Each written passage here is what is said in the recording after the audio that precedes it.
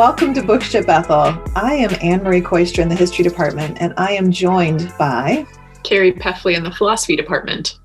So this week we're doing something a little different. We're kind of reflecting on what it's been like to do this podcast for the last 44 and now 45th episode. But then we're also going to do a little mini version of the kind of podcast we asked our students to create around our theme of COVID and catastrophe. What does human nature look like?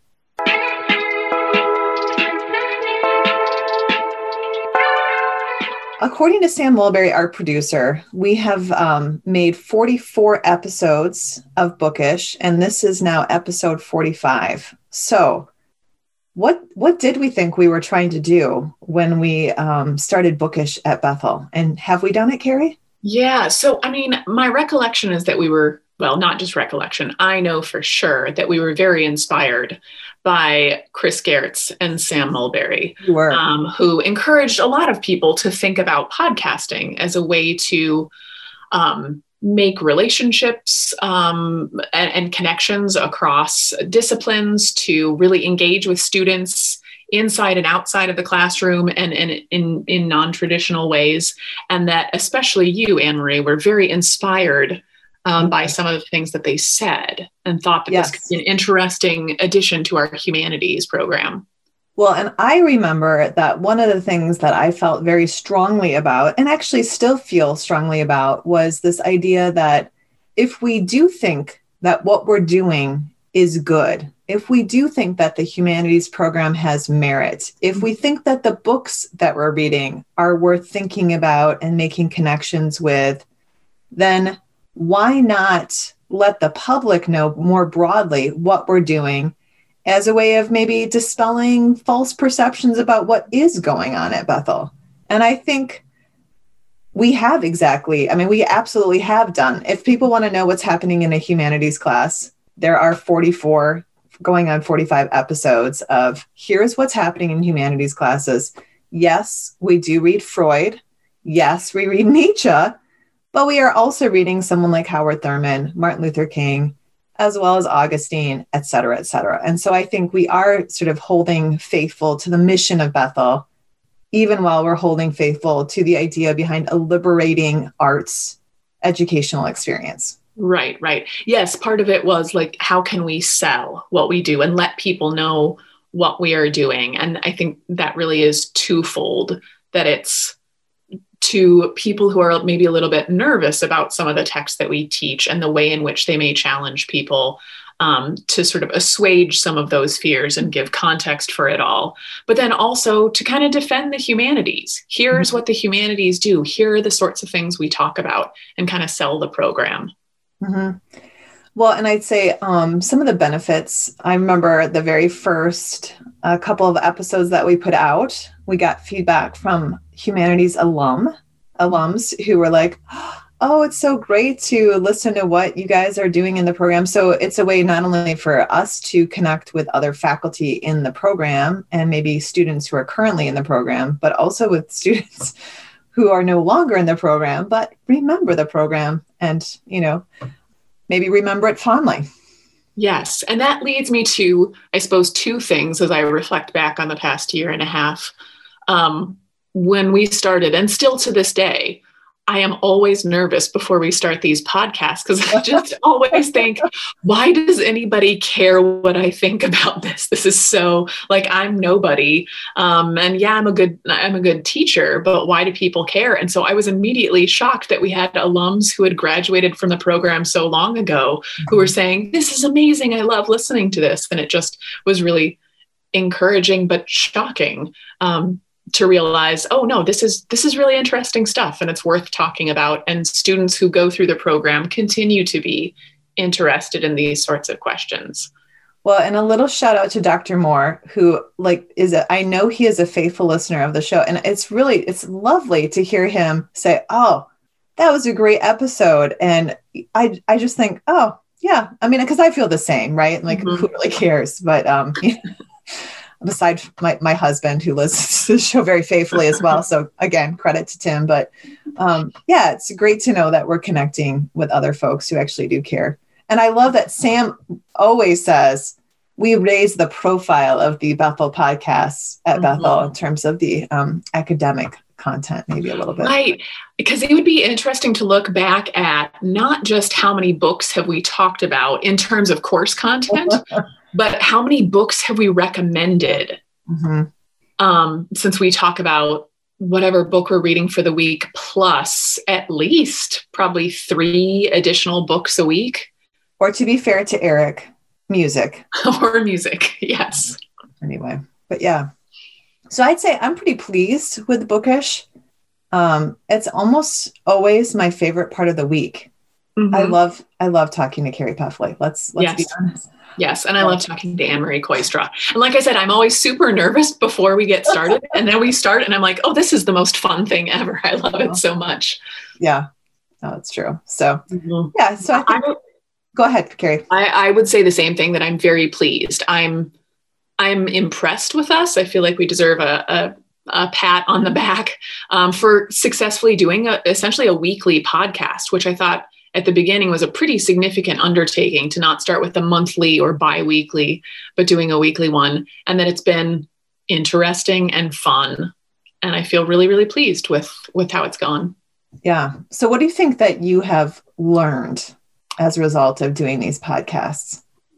Well, so what I've learned, I think the biggest thing about myself and maybe about my teaching style, that I am much better at freewheeling than I give myself credit for. And that actually some of the best things aren't planned out, that we can do. I'm a little OCD. And so I like to sort of plan out things really, really clear, have outlines, know what I'm going to say.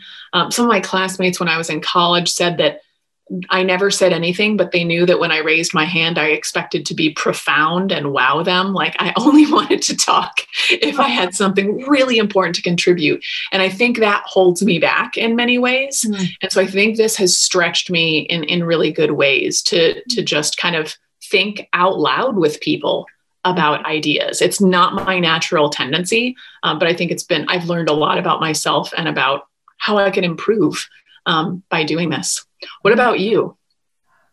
I think that this show has made me a better listener because I am uncomfortable with silence. So I often will jump in before somebody has a chance to finish a sentence. And I think that listening to the first couple of episodes early on, I realized, I really need to listen and pay attention so I can be a good conversation partner. A good conversation partner isn't about just talking. It's about listening. So, and Sam is just blasting to us that we've had over 4,500 total downloads. Wow. So thank you, listeners. Yeah. That makes us feel good. Oh, that's very exciting. That's a lot of downloads. That is.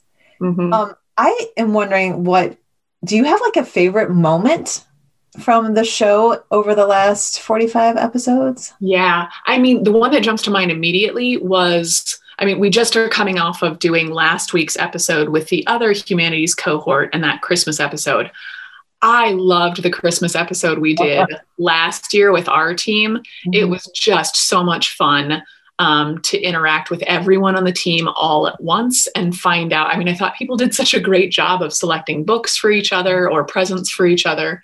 I learned about Rushika, that she had been a DJ in college. So the things I learned about people that I just didn't expect. Yeah. I think my favorite moment was, and I don't remember what episode it was, but I sort of think it was when we were discussing Burke and Payne and we had Dan Ritchie on. And Dan Ritchie actually said he would vote for Carrie Puffley, Philosopher King. Do you remember this? I do. The flaming conservative going, I would vote for flaming liberal. Yes, Philosopher King, Carrie Puffley. That was maybe one of my favorite moments. So that's right. Thank you for reminding me about that. That should probably go on like a pin or something. Dan Ritchie said he would vote for me. I don't know. Absolutely. Well, that episode was really great too, because I remember he also pulled out like a special signed copy of a very old Burke edition that he had, right? And he brought it to the podcast recording because the man loves Burke so much. Oh, that's it. There's so many good moments though. Mm-hmm. Well, Carrie, shall we pivot a little bit to the second part of what we planned actually for today? Yeah. And I think they connect. As I was thinking about our podcast idea for this week, I think they really do connect, because as we reflect back on how it's gone over the past year and a half, we have, as a result, given our students a final project, which is to reflect back on the humanities program by creating a podcast of their own. That's, at least, Anne Marie, does that sound right to you? Exactly right. Mm-hmm. Mm-hmm. So we were trying to figure out, should I explain, I suppose, Yes. what the students are doing? So they are working in groups to create their own podcast, and it's going to be texts that are thematically connected. Mm-hmm. So say a theme of journey, and then what texts might go along with the stories of journeys that we've read. Mm-hmm. And so they're turning these in, and next week they will be the winner, the best of the podcasts will be our podcast for next week. So we decided we should look at our own theme and try to do it with just the two of us trying to think of our own theme. So we came up with, and Anne Marie, correct me if I'm wrong, the theme of COVID and catastrophe. Yes. COVID Right? and catastrophe, human nature in the light of COVID and catastrophe. Mm-hmm. And so, Carrie, you got to start us off with Thucydides, right? Yes. Yeah. So as I was going for my run the other day, and right now I'm in quarantine, so I'm being very, very careful because I don't want to bring the COVID back to my parents. And so I'm even running with a mask, neck gaiter up over my mouth. Oh, that is an intense experience. Yeah. It's doable, but it is less pleasant than normal running. And so because I was running with this neck gaiter over my mouth and nose, and I was looking at a lot of other runners and pedestrians and cyclists out with this, just how much the situation has changed the way we interact with each other, it made me think immediately of Thucydides and his comments on human nature and the plague. And get ready to be depressed, everybody. Get ready to be yes, be depressed.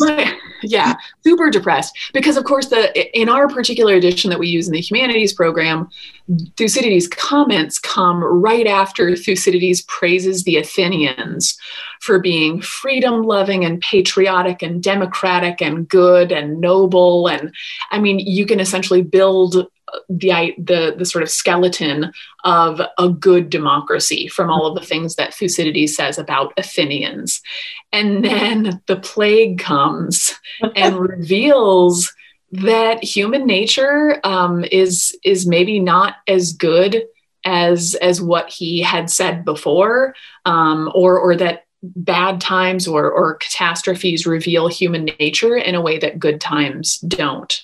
Mm-hmm. So, these folks were freedom loving, yes, but not so noble as he had thought. And so I found one particular section that I just think is so, again, something that I think about as I hear people talk about how difficult this time is and how much we have to give up and all of these sorts of things. I mean, he first of all just talks about the fact that the most terrible feature in what was going on is the dejection that happens when people feel themselves getting sick, the despair that takes over, that then on the one hand, people are afraid to visit each other and then perish from neglect. Right. Or if they ventured to visit each other, then they died. Right. And the realization that, okay, there's really no great move to make. And then there are people who then just engaged in what he calls lawless extravagance. So he says, men now coolly ventured on what they had formerly done in a corner. And not just as they pleased, seeing the rapid transitions produced by persons in prosperity suddenly dying, and those before who had nothing succeeding to their property. So they resolved to spend quickly and enjoy themselves. Yes. Perseverance was popular with none. And it's just, it sort of highlights the things that were always there, what is more deeply embedded in human nature. Yeah. Was there one potential bright light though with sort of some religious folks or something, or somebody Yeah. was doing something selfless? Yeah, he talks about the encouragement from, especially, I think there's something that he says about the religious folks, but also the people who have gotten the illness Oh, and that's then right. recovered, Okay. that's where you saw true compassion. Okay. That the people who had survived this deadly malady are now taking care of other people and acting so selflessly. And yeah, that there are some bright spots, but overall it's kind of bleak. Yeah, don't read this if you're already depressed. I Yeah. guess is really the lesson from that source. Well, so then I had Henry V from Humanities 2 because the catastrophe there is war. And I was thinking about, okay, what does this particular play have to say about human nature? And I think one of the things that stood out to me as I was reviewing this is this idea that Henry has this realization that his personal glory in the time of chaos of war does rely on the cooperation of others. I think if there is something that's kind of genius about Henry V, it's like he does realize that he wants personal glory, but that he can't do it wholly by himself. And so there is, of course, the famous rallying speech as they're moving into the Battle of Agincourt, where he extols his soldiers to fight with him as a band of brothers, because as we fight today, we therefore are going to be brothers. And if you shed your blood today, you're my brother. So there's this great, like, that's obviously very savvy, but it's also lovely, right? Yeah. Right. Yeah. I mean, you can sort of interpret Henry as a little bit Machiavellian Oh, and yes. doing what he needs to do to rally the troops. But there's also something amazing about a shared catastrophic experience Right. to bring people together. And then I think, too, what's also very interesting in this play, and I do think this is very interesting about Shakespeare, is that as you have conquered France and you're drawing up the peace terms, I mean, obviously, this is a huge tragedy. It's chaotic for the French.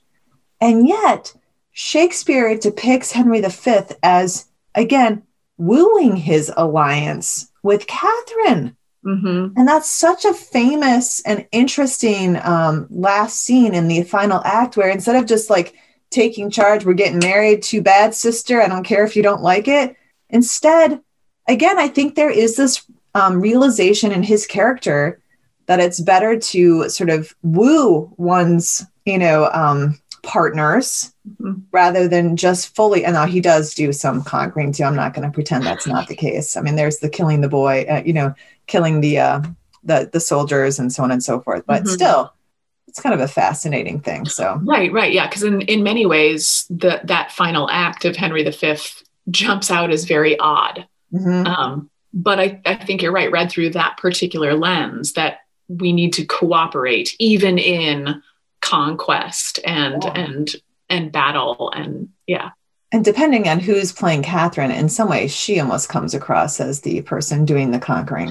Yes, absolutely in control. Well, Carrie, switching now to Humanities 3, or did you have something more to say about Shakespeare? No. I was just thinking that's a great part to sort of shift into. Oh, and I suppose I should have said we selected a text from each right. the humanities. As students are theoretically doing. Yes, exactly. So our Humanities 3 entry is Voltaire's Candide, because as everyone who has read it knows, it's nonstop catastrophe. It's just catastrophe. I mean, you can't even, it's not like with Thucydides, you've got the plague and some war. And Henry V, you've got war and conquering, but Candide, it's raping, pillaging, religious wars, inquisitions, slavery, slaughter, STDs, all every manner of catastrophe is visited on these poor folks.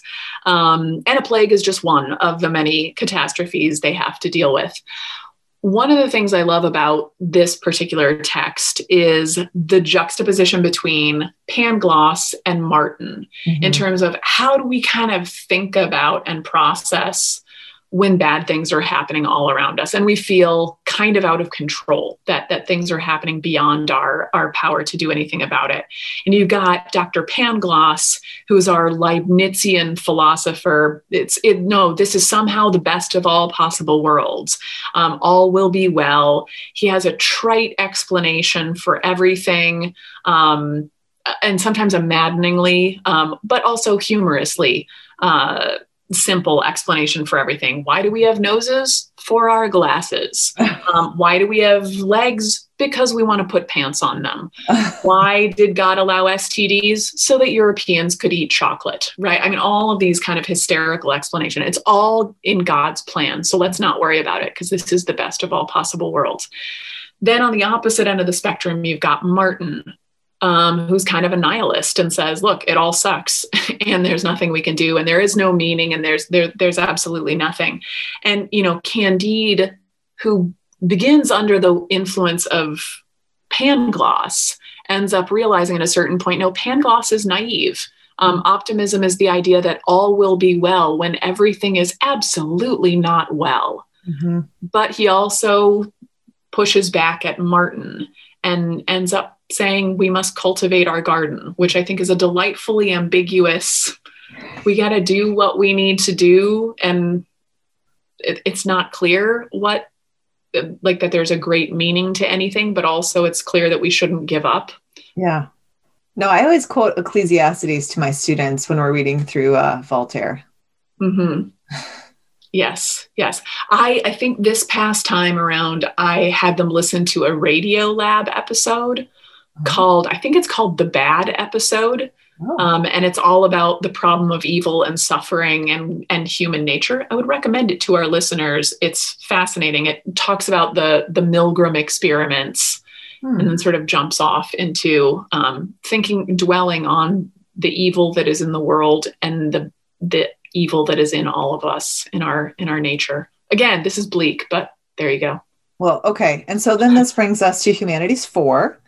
And I thought T.S. Eliot was a good one, in part because T.S. Eliot is writing kind of in the chaos of the World War I world. I mean, World War I was such a shattering event for the 20th century. And Sam, our producer, knows this well from teaching World War I with Chris Gerritz and taking students on the World War I trip in the past. And so T.S. Eliot is so interesting because he's someone in his poetry, especially his early poetry that we have students read, The Hollow Men, and in some years past, The Wasteland. Mm-hmm. You really, that chaos of World War I really permeates the writing. I mean, sometimes I have students read the love song of J. Alfred Prufrock up against a sonnet by Elizabeth Barrett Browning. There we go. I think I'm saying that right. Mm-hmm.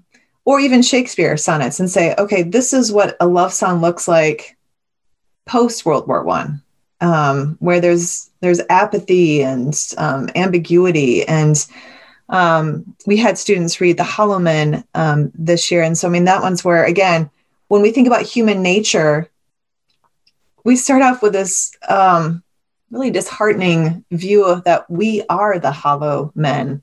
Our voices are quiet and meaningless. We exist in the dead land.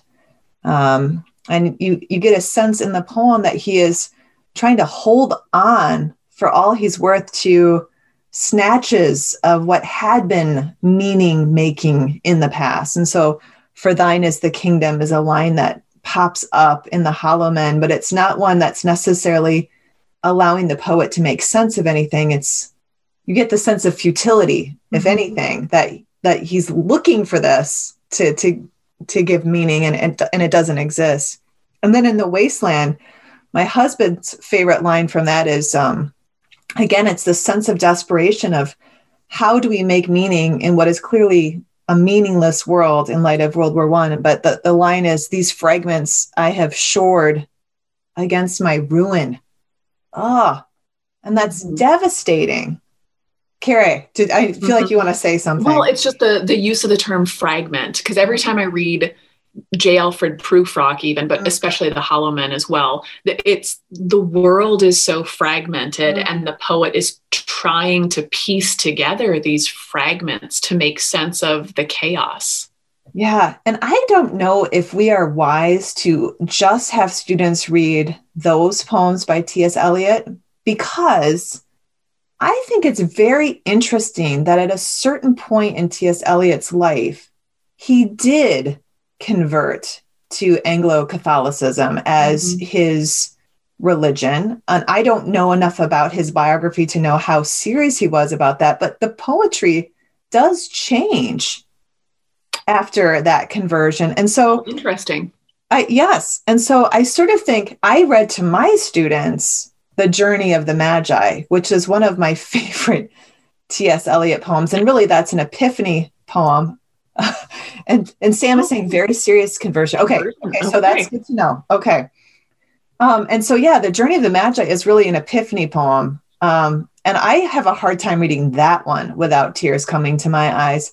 But I was just going through my husband's copy of T.S. Eliot's selected poems, and I ran across some material I hadn't read before, and it's from a collection of poetry from the choruses from The Rock. And there's this line toward the very end in which T.S. Eliot says, "And we thank thee that darkness reminds us of light." And I thought, okay, so this is going to be a really dark episode, but I feel like my optimistic self needs to read that line as a way of saying, and even in Advent too, right? I mean, Advent is a dark season, but it's theoretically preparing us for light. So it's maybe coming. Yes. And we do tend to, I'd say one criticism of sort of Protestant evangelical Christianity is that we want to rush to the resurrection. We want to rush to Christmas morning. We're not good at sitting in the bleak. And there's something to the Christian liturgical calendar that encourages us to sit in that darkness and that confusion for a while. Yeah. Well, see, there we go. So we can prove to our students that this kind of a podcast is possible. 4 books, 1 theme. There you go. Right? That's right. Say, we told you so. We told you so. I bet their podcasts are going to be even better, though. I feel. I'm sure they will. Yeah.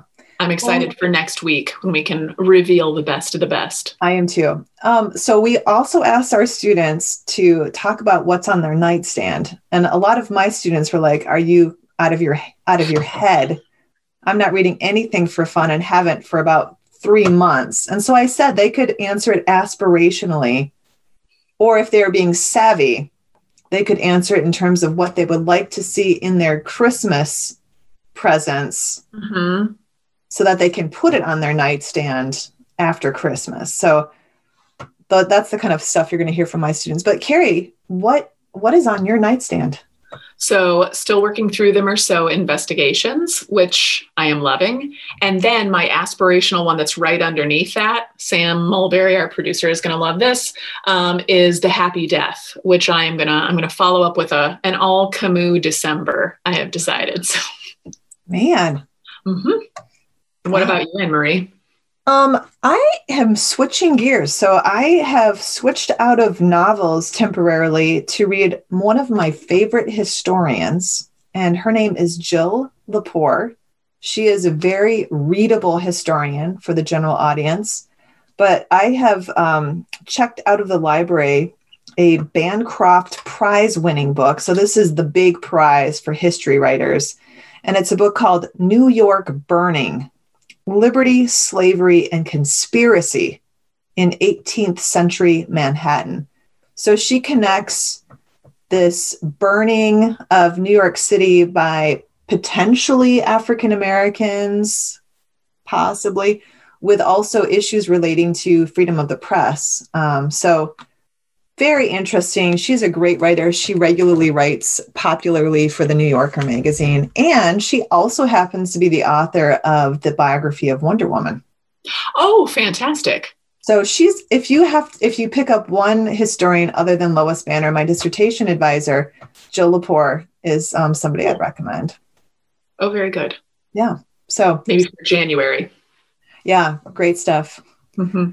Well, 45th episode, Carrie. Pretty well done us. How much fun. Yeah. Well, so folks, you've been listening to Bookish at Bethel.